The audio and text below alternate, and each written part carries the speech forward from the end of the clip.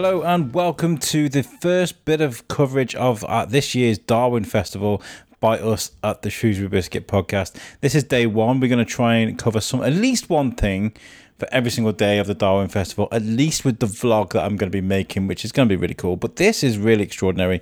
And you're going to get to hear a great lecture called Charles Darwin, The Making of a Marvellous Mind by Jon King. Me and John have met a couple of times. We always have really great conversations about this topic of Darwin. He's so passionate about it, which is why I really think we're quite privileged to be able to share this on the Shrewsbury Biscuit for you.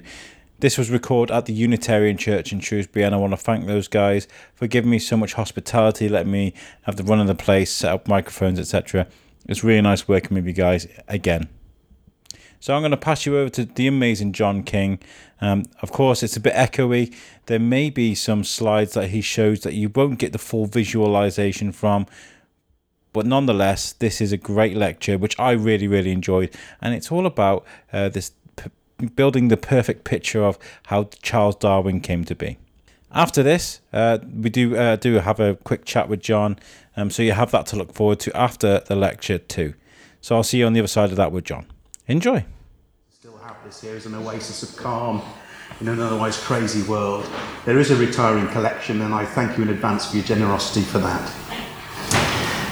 Okay, so let's flash back 20 years. 20 years ago, I was a presenter on BBC Radio Shropshire, and one of my guests was a gentleman called Henry Quinn. Henry was a well-known local character. He was the manager of a local hostelry, but he was also a keen amateur historian. And Henry asked the question, why doesn't Shrewsbury make more of Charles Darwin? This is the town where he was born. Surely we should be celebrating that to a greater extent. And I honestly couldn't answer the question. I didn't know why Shrewsbury didn't make more of Charles Darwin. Shortly thereafter, I thought, well, what's the quickest thing we could do? We could, start a festival maybe? So I asked somebody from the Wildlife Trust, somebody from the Town Centre Management Partnership, somebody from Shrewsbury School, and the arts officer from the council, and they said, well, you guys put events on. Why don't you each do an event in the birthday week next February? Find me a couple £100, we'll print some leaflets, let's crack on. So we did, and here we are 20 years later. But shortly afterwards, I was asked by the Town Centre Management Partnership to explore what was Shrewsbury's claim to Charles Darwin. All of his great work, as we know, was written at Down House in Kent, where he settled for the second half of his life, where he set up home with his wife and grew a family. It's where all his experimentation took place. It's where all his correspondence took place with naturalists around the world. It's where he gathered together all the information he needed to write his great works. What's Shrewsbury's part in that story? So I started to look into it. And the first thing that I discovered, because I knew nothing of Charles Darwin at the time, was that he didn't leave Shrewsbury until he was nearly 30. Now it occurs to me that you can't get to the age of 30 without a few things having an influence on you. We are all, to some extent or other, the sum total of the experiences that we have, good or bad, whether we react against them or we welcome them, whatever they might be, we are a consequence of our experiences, particularly in our formative years. And I suppose that's where this comes in, really.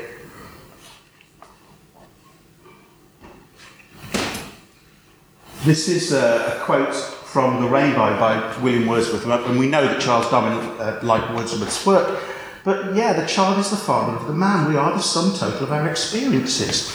This is what makes us who we are. Now, if Darwin is born in Shrewsbury, and he doesn't leave until his late 20s, what influenced him? Did he arrive fully fledged, the ideal candidate for naturalist on the voyage of the Beagle? No, he did not. No, he did not. How did it all come together? And I suppose this story really, it's about perspective. If you have perspective, you can see so much more. And Darwin is born into a time, and actually on reflection was still in a time where people still don't have perspective, but he had it. And how did he gain it? How did he gain that perspective? So each year at noon on the 12th of February, we gather in the Morris Hall courtyard, just down the road from where we are now, and we gather by this stone. This is the Bell Stone. It may have been a parish boundary at some time, but it's now been put on a little bit of a plinth here. And what was known in Darwin's childhood was that this rock wasn't from round these here parts. This is what, in geological terms, is known as an erratic boulder. This has travelled some distance. By heaven, it's travelled some distance. It's travelled from probably North Cumbria or the Scottish borders. Now, in Darwin's childhood, they knew enough to know that it wasn't from round here, but they hadn't the vaguest notion how it got here. In fact, Mr. Cotton, who was a keen amateur naturalist, said to Charles Darwin when he was a boy, "The world will come to an end before we learn how this stone came to rest here." And for someone with such a young, inquiring mind as Charles Darwin, I can think of that only as a challenge. The world will come to an end before we learn how the stone came to rest here. And that's why we have the birthday toast at the Bellstone every year. So many influences, though, in those 30 years, or those 28 years or so. And what I've been doing over the years is trying to sort of distill it down, really.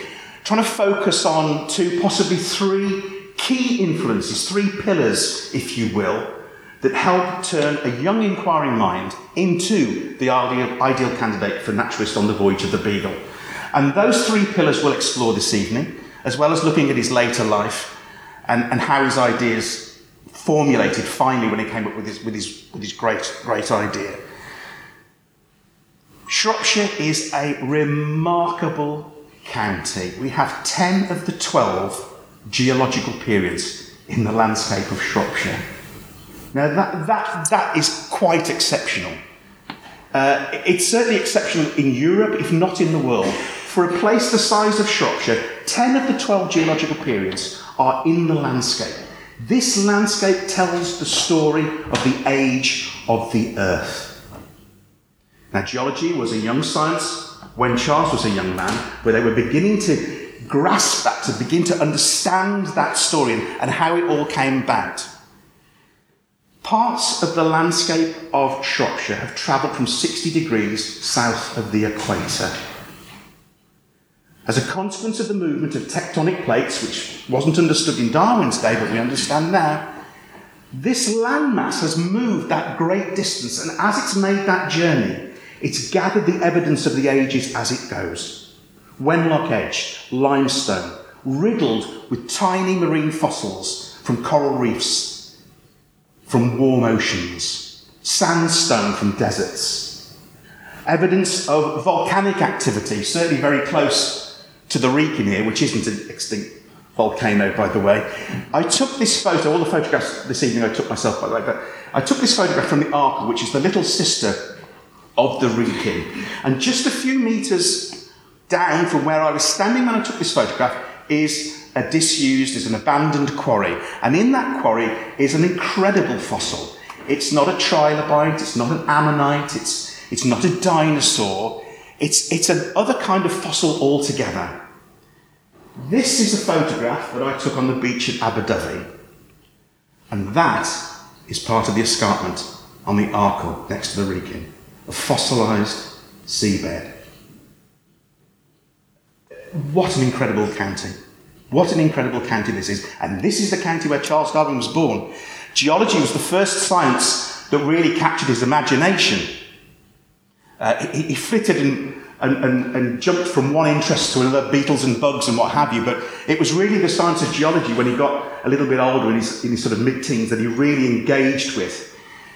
And, of course, his great idea, the origin of species, the development of all the range and the fecundity of life on Earth as a consequence of tiny, minute, incremental changes over millions of generations, is complete and utter nonsense if the Earth isn't as old as we now understand it to be.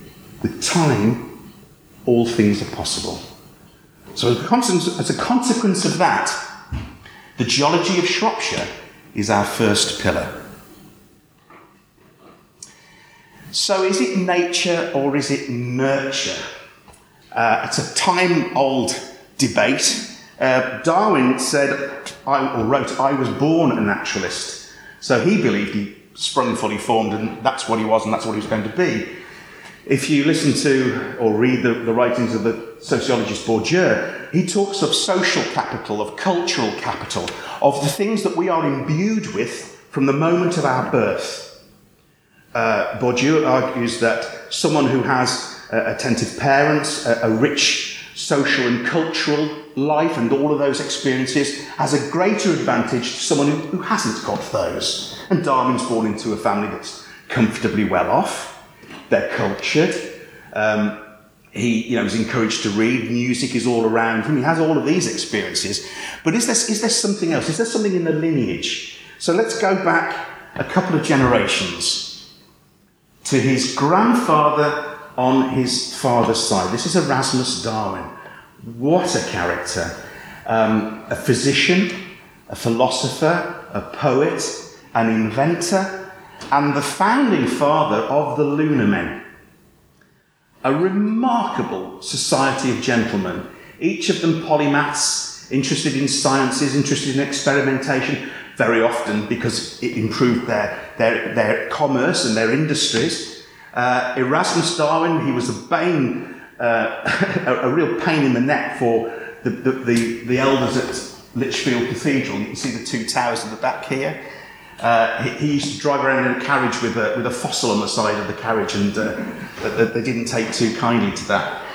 But he was in good company. He was in good company because here is Josiah Wedgwood, the father of the Wedgwood dynasty and Charles Darwin's grandfather on his mother's side. A chemist, a potter, an entrepreneur. We have a lot to thank Josiah Wedgwood for. Buy one, get one free. That's a Josiah Wedgwood idea. Celebrity endorsement. That's a Wedgwood idea. They were remarkable men, and they were passionate about discovery and expanding the horizons of human understanding. They were called the Lunar Men because they met here. This is Soho House in Handsworth, the home of Matthew Bolton. There's no great mystical reason why they were called the Lunar Men. They met on the full moon so they could find their way back home on horseback. Bolton it was who teamed up with James Watt, the Scottish engineer. They cornered the market in steam engines that were pumping out the floodwaters from the mines in Cornwall. These were incredible, incredible men. Here's Shropshire's Lunar Man, William Withering, from Wellington, where I've travelled from this evening.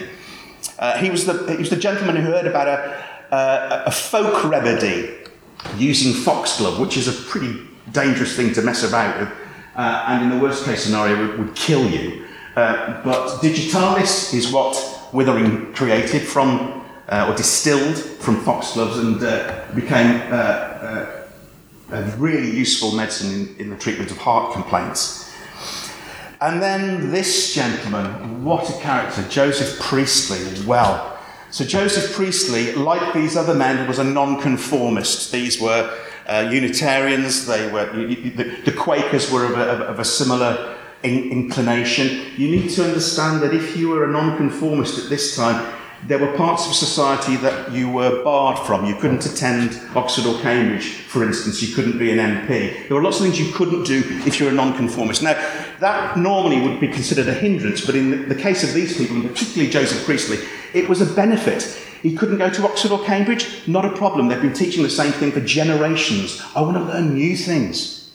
He set up a school to teach young people new things, experimentation, questioning, boys and girls. Joseph Priestley founded the first Unitarian Church in London. Joseph Priestley discovered oxygen, and carbonated drinks are a consequence of Joseph Priestley's ingenuity. Incredible people, but they weren't shackled by what others might have seen as limitations. They used it to their advantage because they were free. They were free to question. So this is the house that Robert Darwin built for the Darwin family. They moved to Shrewsbury. They rented a house on the Crescent at the end of Town Walls. And then they built this house, and this is the house where Darwin was born on the 12th of February 1809. Lovely place. I was there this afternoon. It's a happy home. It's a happy place to be. It's a place of adventure for Darwin. It's very close to open countryside, and he would go out and explore on his own, capturing bugs and beetles. There's a lovely story of him, and he tells us in his autobiography. He's walking through the fields, and he's forgotten to take his jar or his net or whatever it is he would have taken when he's doing his natural history explorations. And he sees this beetle that really attracts his attention. He's not seen one of these before. I'll very gently pick this up and look after it. And he keeps walking, and then he sees another one. There's, I'll take that one. And he keeps walking, and he sees another one. So to pick that one up, he thinks it's a really good idea to put this one in his mouth. It exudes some hideous acrid liquid, and he gets to spit it out and he misses it. But he was just completely engrossed in the natural world. That's where he was at. Just a young child, completely bedazzled by what he was seeing around him, and constantly asking why. Why do things look the way they look? Why are they that way? He's baptised at St Chad's Church. St Chad's Church, Church of England. He's in a Unitarian family. Why? Well, we've already mentioned that there were limitations in later life if you were a nonconformist, and if the law stayed the way it stayed when he was born. That's a possibility. And as we'll learn later on, yes, Darwin did go to one of the two established universities. But equally, Robert Darwin was a well-respected man in his community. The St Chad's Church is the civic church, so perhaps it just seemed sensible that a man of his stature would have his son baptised there. We don't really know, but this is a view taken at the back of the mount. This is still here. All of this is still here. The trees have grown a bit, but if you cut them down, that's the view you'd see today. It hasn't changed. It's quite remarkable. The land drops precipitously down to the River Severn, which snakes round the back of the house. There's a long zigzag path. I'll show you a picture in a moment of how the gardens worked. There was a tradition of having what they called these thinking paths. This is somewhere to reflect, to gather your thoughts. It's something that Darwin was determined to have when he moved down to Down House in Kent. But here are the gardens, and they are quite extensive. Now today, if you were to cut this in half top to bottom, everything on the right-hand side here, let me see if my WYSIWYG works. Yay! So if we cut it down in half here, everything here is now a close called Darwin Gardens. When the house was eventually sold and all the plots, it was divided up, so that's not there anymore. But you can see the house, you can see the extensive gardens. Here's the thinking path that snakes all the way down there.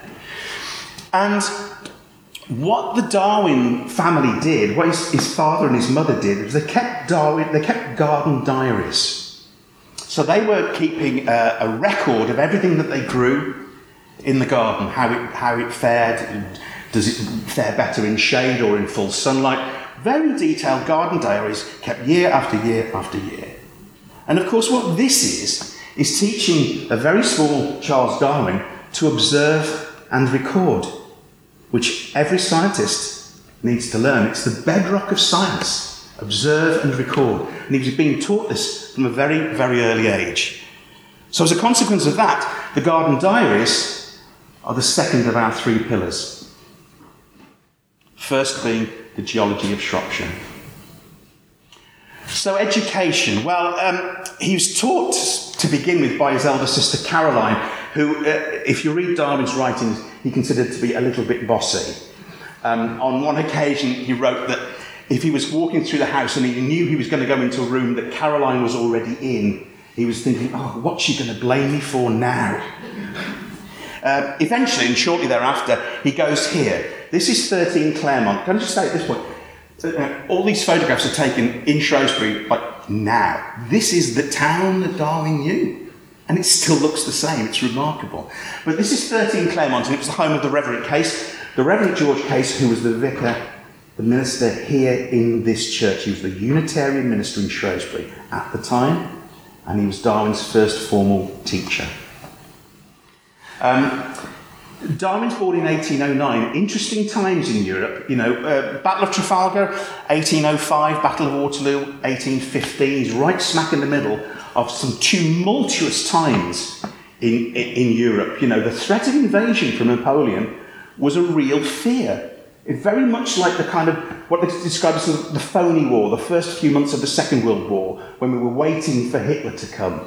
It was a similar kind of vibe at that time in this country, the fear that Napoleon was going to come. Darwin doesn't remember much about his education. He does remember one particular incident. And I suppose if you think about battle then, in that time you didn't just dress for dinner, you dressed for battle. Bright red tunics, gold braid, feathers in the hats, pretty dramatic stuff.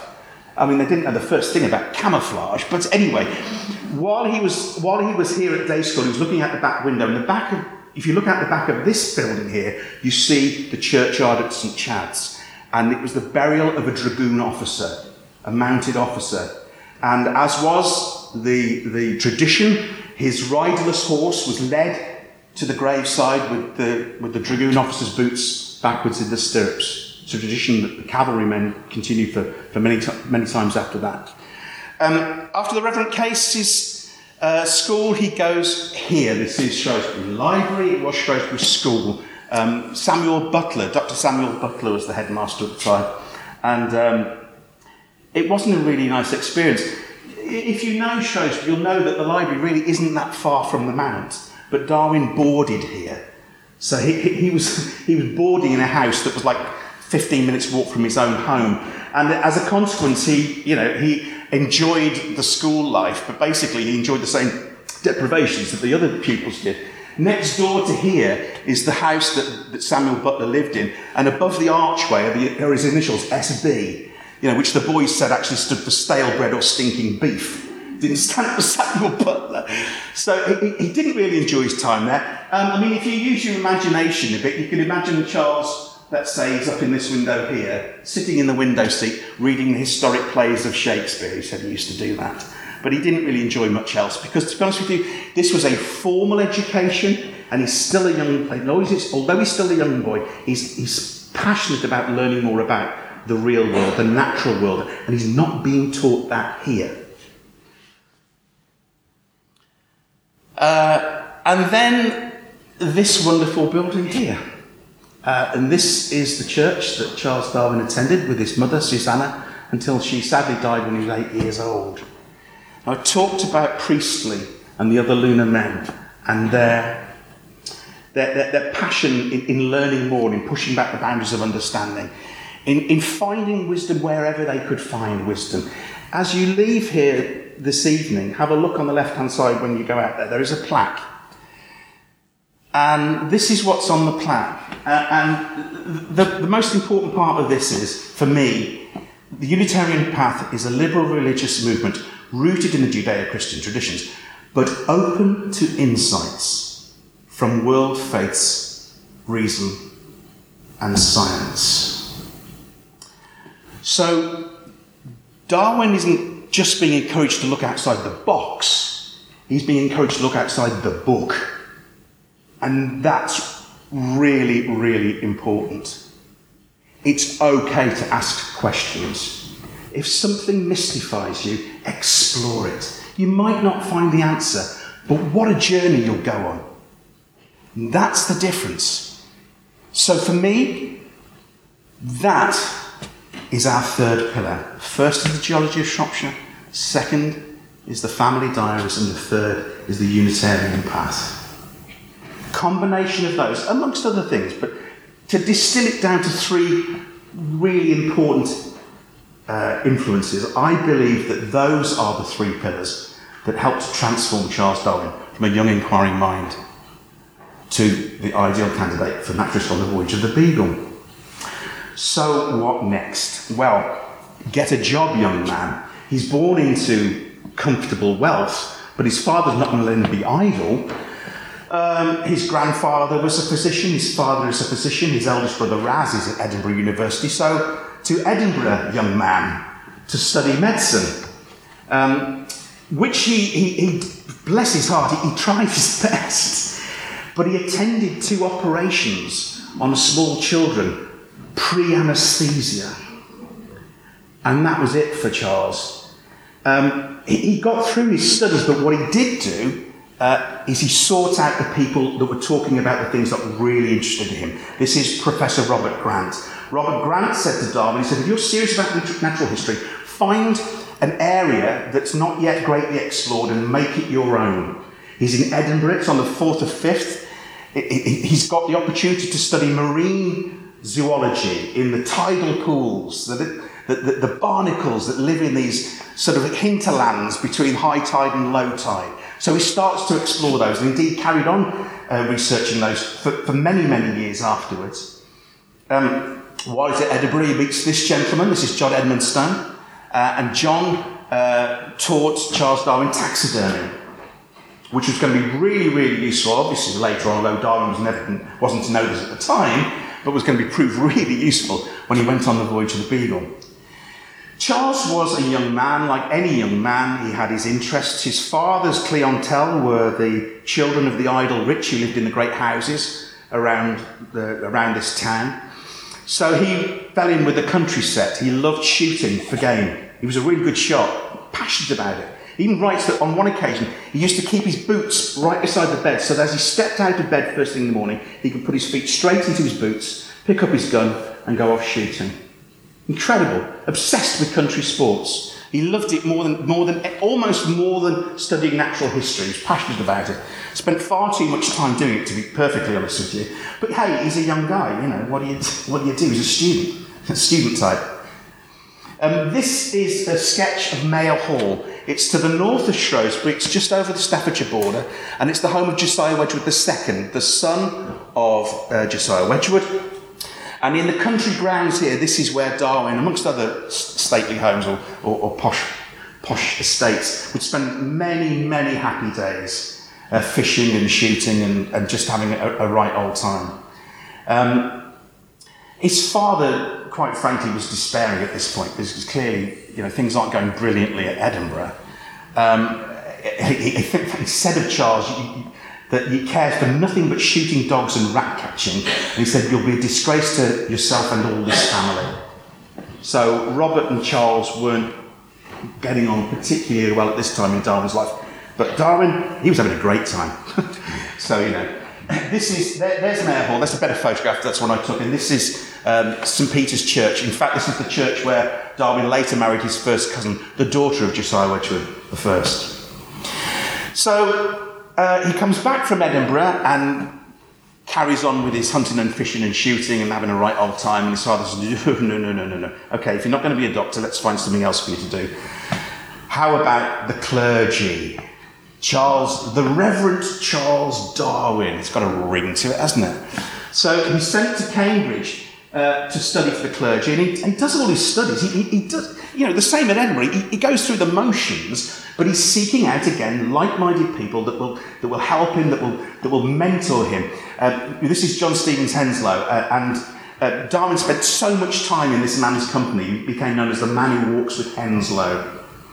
But Henslow saw something in Charles Darwin. He saw something in this boy. He was bright, he was attentive, he wanted to learn, he was curious. Now, this isn't the young Charles Darwin that Robert, his father, knew, but it's all about perspective, isn't it, as I said earlier on. So while he's at university at Cambridge and going through the motions there, he's thinking, I want to go on an adventure. I'd like to go and do a bit of exploring.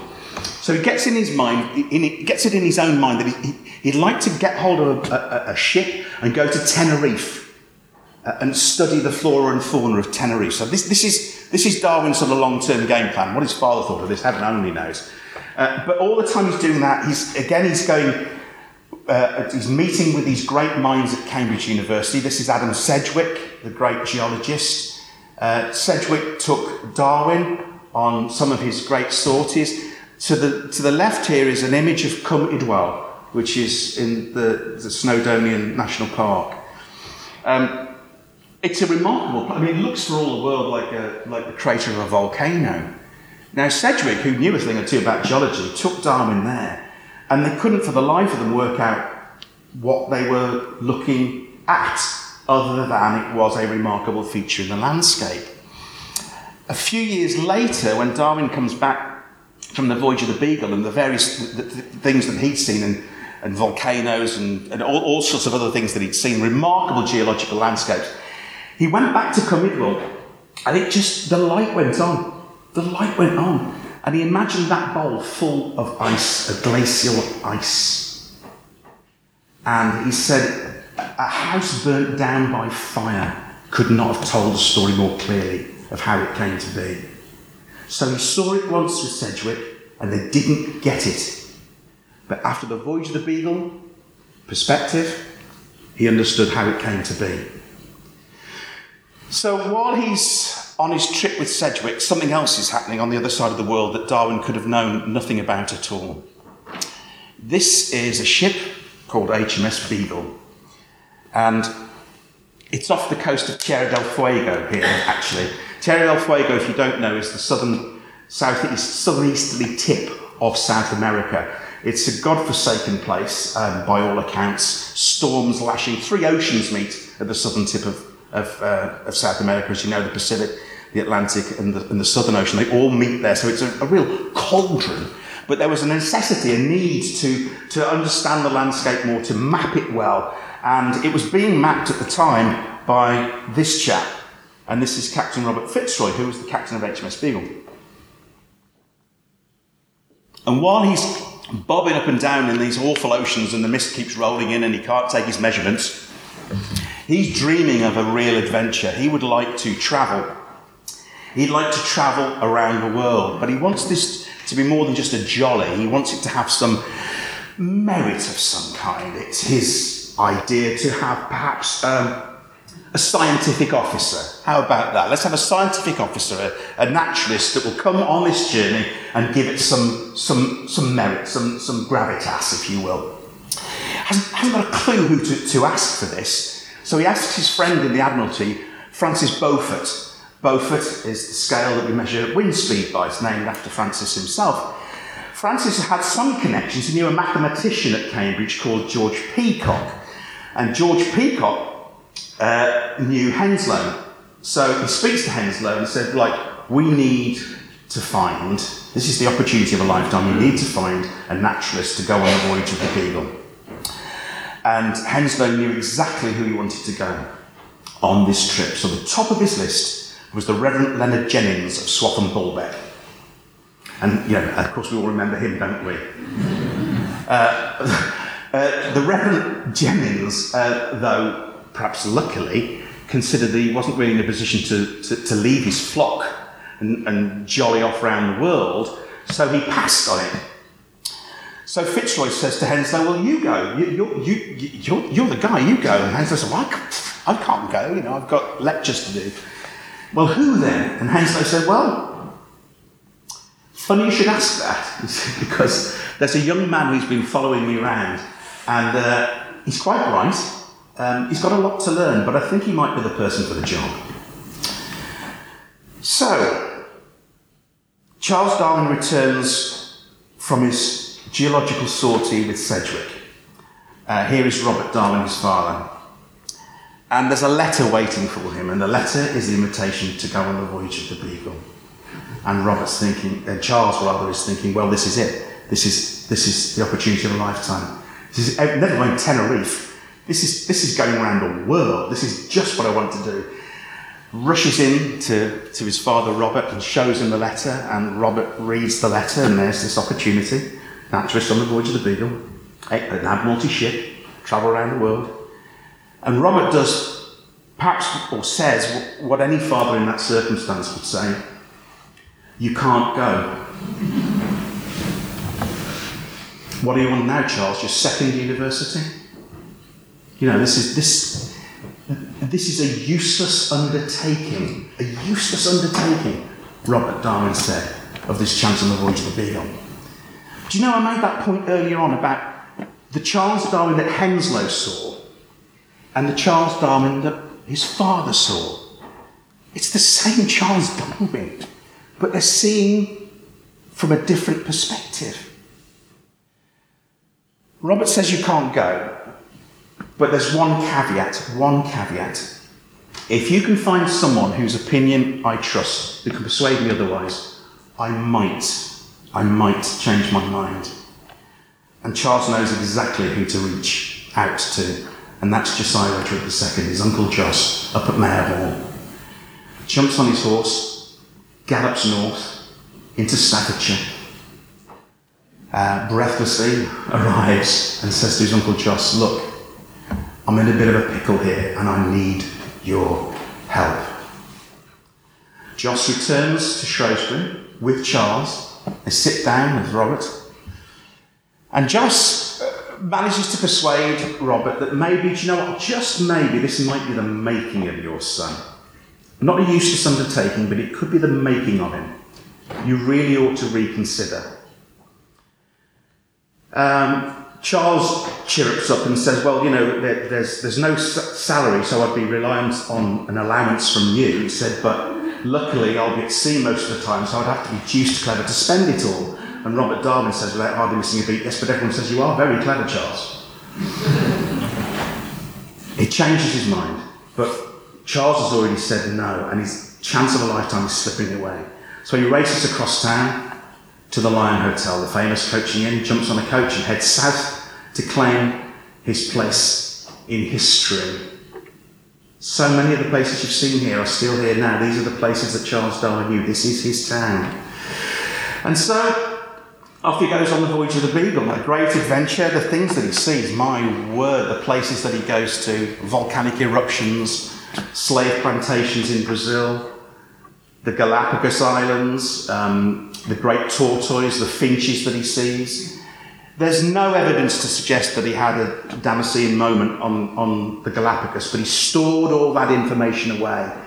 His mind, when he came back from the voyage of the Beagle, was full of questions, but by heaven, he was going to find a way to answer them.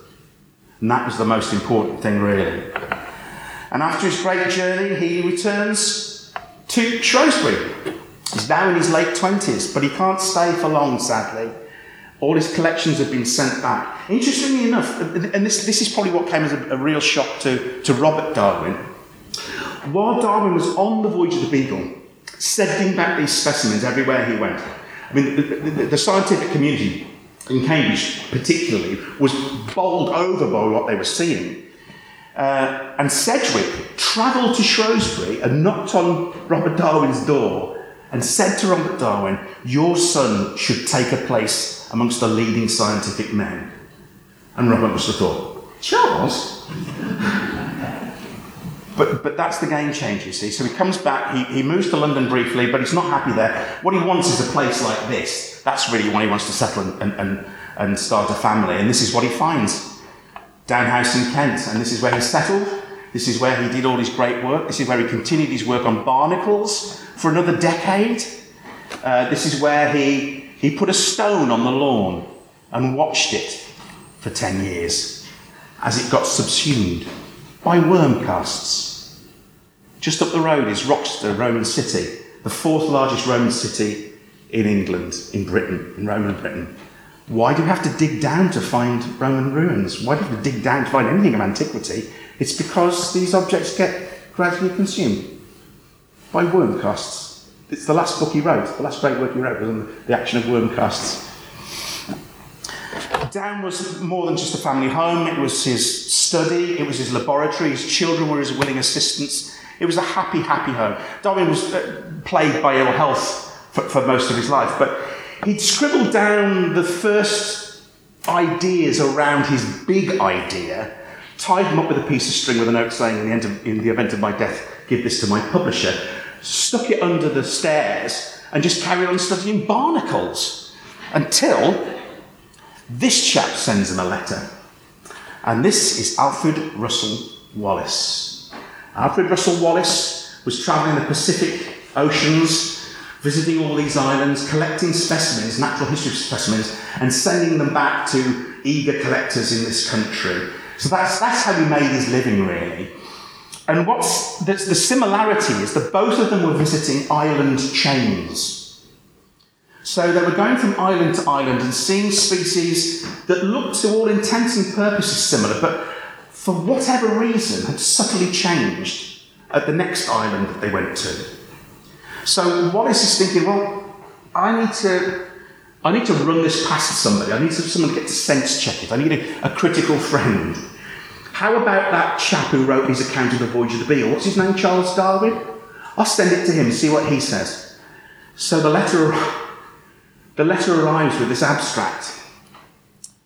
And Darwin opens it and reads it, and his heart sinks. All of my originality, he says, all of my originality is gone. What's he going to do? Now, he can't ignore Wallace, nor would he have wanted to do so. So in 1858, at the Linnean Society, 2 papers are read on the origin of species, Alfred Russel Wallace's and Charles Darwin. Neither of them were there, by the way. Charles had just lost a son to a fever just a few days before. And now he must rush into print. He really, really can't wait anymore. So he does. And instead of what was going to be his great work, 3 huge tomes that he was going to write, suddenly becomes something as simple as that.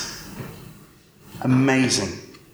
Slim, readable, an instant bestseller. I mean, it flew off the bookstands of the bookshelves. Absolutely flew off there. Now, I talked earlier on about the 3 pillars, the key main influences in Darwin's transformation, shall we say. I don't think that's too much of an exaggeration. Every year when I do the Darwin Walk, we travel around the places that you've seen here, but the penultimate stop is here.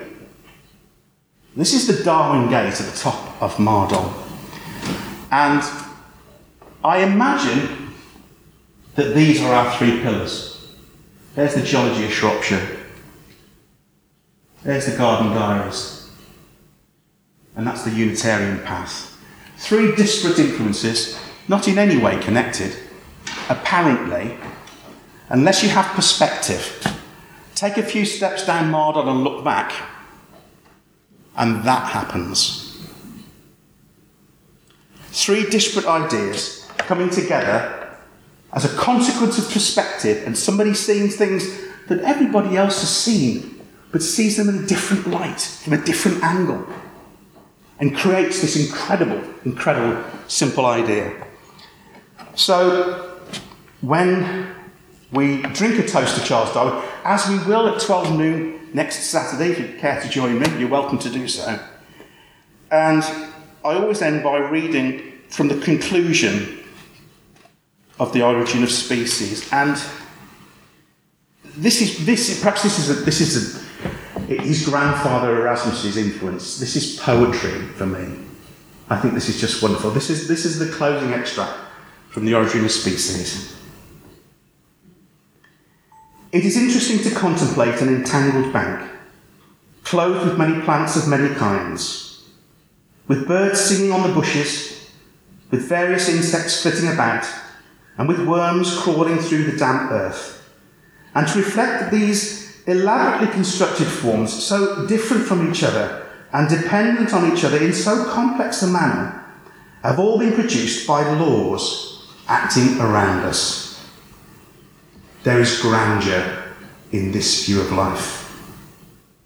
With its several powers having been originally breathed into a few forms or into one, and that whilst this planet has gone cycling on according to the fixed law of gravity, from so simple a beginning, endless forms of most beautiful and most wonderful have been and are being evolved. Thank you very much.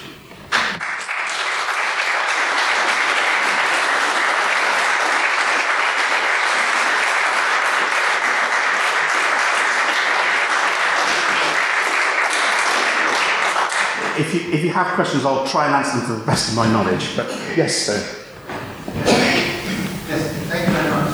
Very interesting. I've just been reading the book by Huxley on Darwin's world, which you may know, and he puts forward some interesting theories about Darwin's family and the hypochondria that was his mother, and also the fact that Darwin, I don't know what period, accompanied his father to the Royal South Infirmary. Yes. Patients. Yes.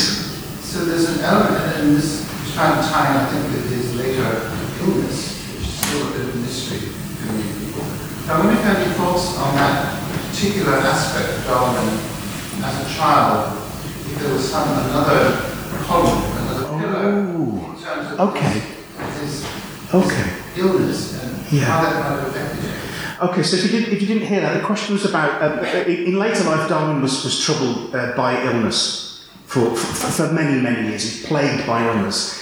His mother Susanna was poorly for quite a long time, quite a few months before she eventually died. We don't know why Darwin was ill. There is a suggestion that it might have been a nervous condition. It might have been that he didn't like visitors coming around unless he knew who they were. There's also another theory that it might have been something that he caught on the voyage of the Beagle, that he was bitten perhaps or caught some kind of tropical illness. The jury's out really, we don't know. I mean, some people suggest it was lactose intolerance. And sadly, we won't know. I think that the miracle is that he was able to do that huge body of work as a man who was battling illness, real or imagined. You know. Any other questions? Okay. Well, thank you very much indeed for coming. There's plenty more events happening in the Darwin Festival this week. As I say, I'll be leading the Darwin Toast and the Darwin Walk at 12 noon next Saturday. Just a reminder that this evening is in aid of this wonderful building, and if you are able to contribute in some way, there is a retirement collection. Thank you and have a safe journey home. Thank you very much indeed.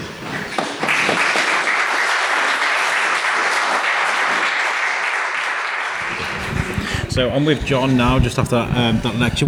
Obviously you mentioned at the beginning of the lecture there that you've been had a lot of input with the Darwin Festival for a long time now. When it comes to doing lectures and talks like this, how much work has to go into it, or does it naturally just flow? Well, it's a lot of research, to be honest with you. I mean, this journey for me started about 20 years ago, when I knew next to nothing about Charles Darwin, other than he was an old bloke with a long grey beard and he did some science. That's all I knew. Fella, that Darwin, yeah, that's all I knew about it. And I made it my business to find out. I was encouraged to research it, because the whole thing about it is, who's Shrewsbury's Charles Darwin? He's not the Darwin of Downhouse in Kent. No. This is the town he's born in, but does it mean anything else other than that? And in the lecture, what I'm trying to illustrate is actually there's a lot of Shrewsbury in Darwin, a lot of Darwin in Shrewsbury. Yeah. Still is. I mean, the last Darwin Festival that we could be out and about, I watched, I went and saw Bibbs Cameron's lecture at Bare Steps about the Darwin family, besides Charles, and there's that is extensive enough, isn't it? Well, his great nephew was Ray Vaughan Williams, the classical music composer. It just goes on and on. Yeah, I mean, there's something in the genes, isn't there? Absolutely, absolutely. How do you feel like things are faring with the Darwin Festival? Are things progressing? Are they progressing in the way you'd like it to? Because obviously you started this thing all these years ago. Do you think by now it should have been bigger than what it was? I think these things require investment of time. They require investment of money, but I think the change is coming. I think the biggest change is the ownership of the Mount. It's in of course ostensibly private hands, but there's a genuine opportunity now for public engagement and access to that building, and that's going to be a change. And now we connect the offer that I talked about tonight of the town with the house. Together, that's a very powerful combination, and I think that's where the change is going to come. Well, we can talk extensively about this, Jon, but I just wanted to get a little bit to put on the end of that lecture, which I will release.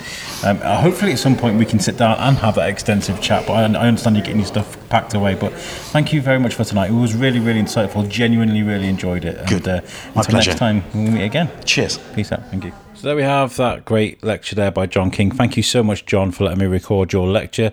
Thank you again to the Unitarian Church for letting me set up and do my thing. And this is really, really going to be good. A good week of collecting content for you guys all around the world to enjoy what's going on at the Darwin Festival. It's really important that we share this knowledge and we all enjoy it together. I want to give you guys the opportunity to check out our website, which is the shrewsburybiscuitpodcast.co.uk. All of our content is playable off our website, and it's made for us by our friends at Web Orchard. If you need a website, they'll make a website for you. Doesn't matter what you're doing. If you have a business, if you use Etsy, if you have an events page, if you have a podcast, a band, whatever it is, they'll make the perfect website for you. I'll catch you next time. Thank you for listening. Peace out.